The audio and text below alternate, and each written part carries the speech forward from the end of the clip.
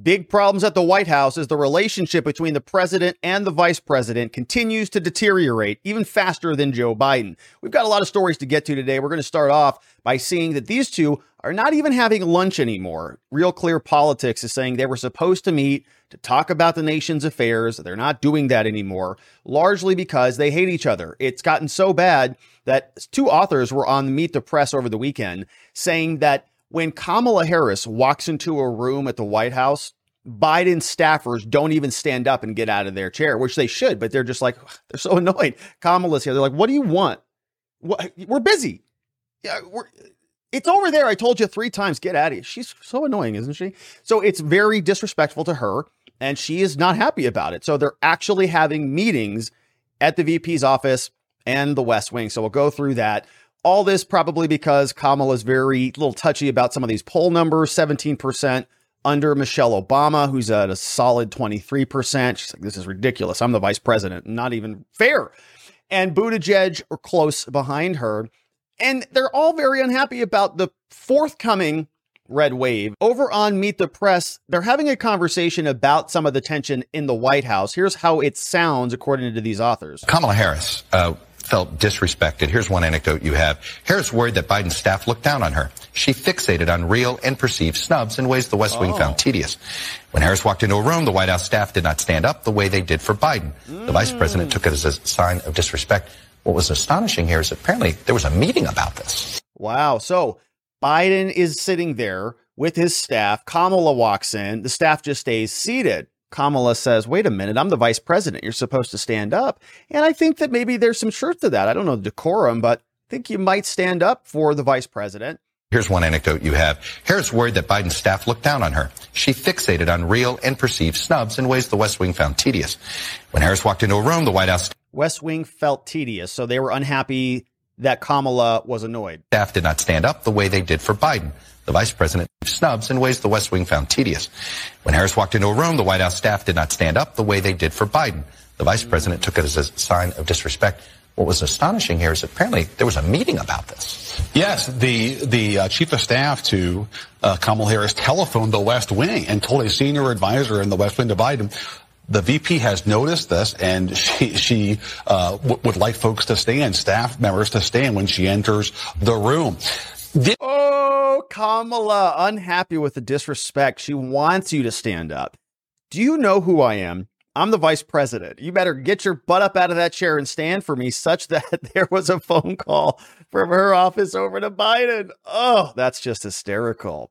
Yikes. When you have to ask for it, you know it's pretty bad. I remember a phrase from when I was a boy. Somebody taught me that if you want self-esteem, do esteemable things. If you want respect, do respectable things, and so on and so forth. And that always resonated with me. But that person who comes out and demands respect or demands that you do something for them that they really haven't earned, everybody scoffs at that person, which is exactly what's happening in the White House, which is hysterical because we're also scoffing at Kamala. Let's wrap this one up. This pulls back the curtain on what this White House is really like. The tensions are deep and they are real between the VP's office and the West Wing.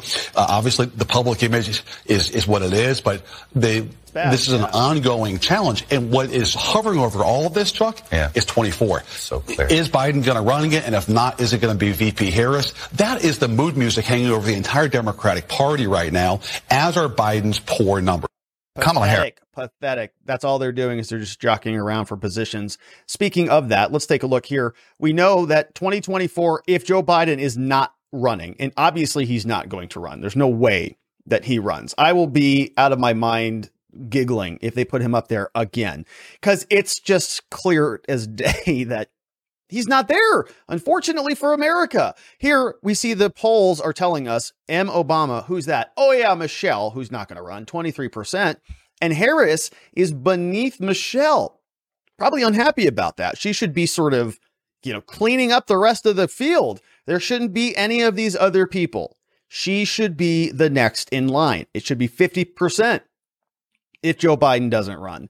But nobody likes her. That's the problem. Not even Joe. So she is now at 17%. She's unhappy about it. And so all this sniping back and forth over at the White House, we see they were supposed to be having lunch together. They're not doing that anymore. Biden promised once a week with VP Harris, but Not happening. They've had 2 this entire year, and this article came out April 28th, 2022. Joe Biden takes lunch seriously. His vice president, which is typical of a bureaucrat, says his weekly lunch with Obama wasn't just a meal. It was a meeting where they really got things done, I'm sure. A moment set aside on the calendar for the 2 men to break bread and build out an agenda. Now, we have been checking on our headline show that we do here on our channel, Joe Biden's calendar from time to time. And they're right. We have not seen that at all. We've seen joint briefings and things, but no lunches. Set aside on the calendar to break bread and build an agenda. The weekly meal was so important to Biden that he carried over the tradition to his own presidency. He said, quote, "I made the same deal with her that Barack and I made." He said of his newly minted vice president just weeks after his inauguration. That meant drop-in privileges at the Oval Office, where nobody stands up for you, and carte blanche over executive office meetings, where nobody respects you. Biden told People magazine, lunch alone once a week. It's now May. It's happened twice. That's the deal when we're both in the country, he explained, which will be for a while because of COVID. And I see her all the time. Didn't work out. But according to a review of the public schedule by Real Clear Politics, they've only sat down for lunch twice this year, a significant drop compared to the 12 times they had meals last year, which is not a lot. For Biden and Harris, lunch this year followed major developments. 2 shared a meal on February 8th, where they were looking for the new replacement to retiring Justice Stephen Breyer, and another one after the Russian invasion of Ukraine. White House aides insist that the executive lunches, while important, are not the ultimate barometer of cooperation between the two. No, don't listen to the news. They like each other a lot. They're very nice.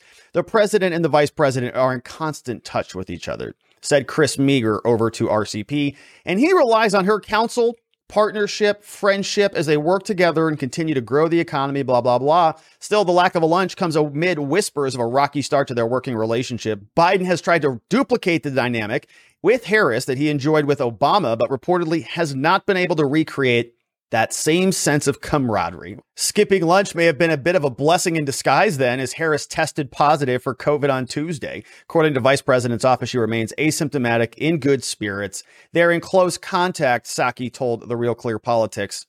Here they are over on The View. And that's what shapes the Kamala Harris news here.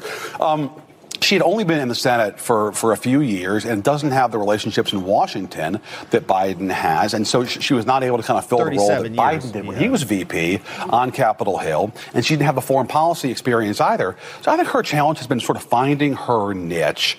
And it's created wasn't the border tensions with the West Wing. We have a scene in the book in which she's feeling disrespected because she sees staffers in the West Wing when she walks into the room who are not standing for her. And they always stand for President Biden when he walks into the room. And she had her chief of staff telephone somebody in the West Wing and say, she's noticed this. Please tell the staff when the VP walks into the room, they are to stand. And let's face it, there is the unmistakable context of identity for this too, right? That the Biden inner circle is overwhelmingly white. It is largely male, and they have largely been with Biden for. And Biden, by the way, has laid down the law in that regard. We have a scene in the book where Biden tells people plainly, tells his staff plainly, I should say, if I hear about any of you leaking about the vice president, you're fired. So Kamala Harris, Joe Biden, not getting along at all. Not a surprise.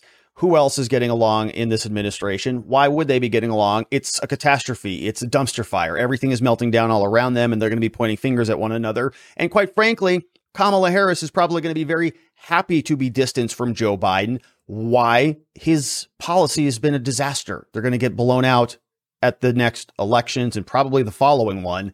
And if she wants a chance at winning, she's going to have to distance herself from Joe. She's already doing that, presumably now. We'll continue to follow it. But Joe Biden and Kamala, no more lunch dates. I'm sure you're as shocked as I am. We'll continue to cover this. I hope you join us on that journey. I would love it if you subscribed before you got out of here, and I look forward to seeing you on the next one.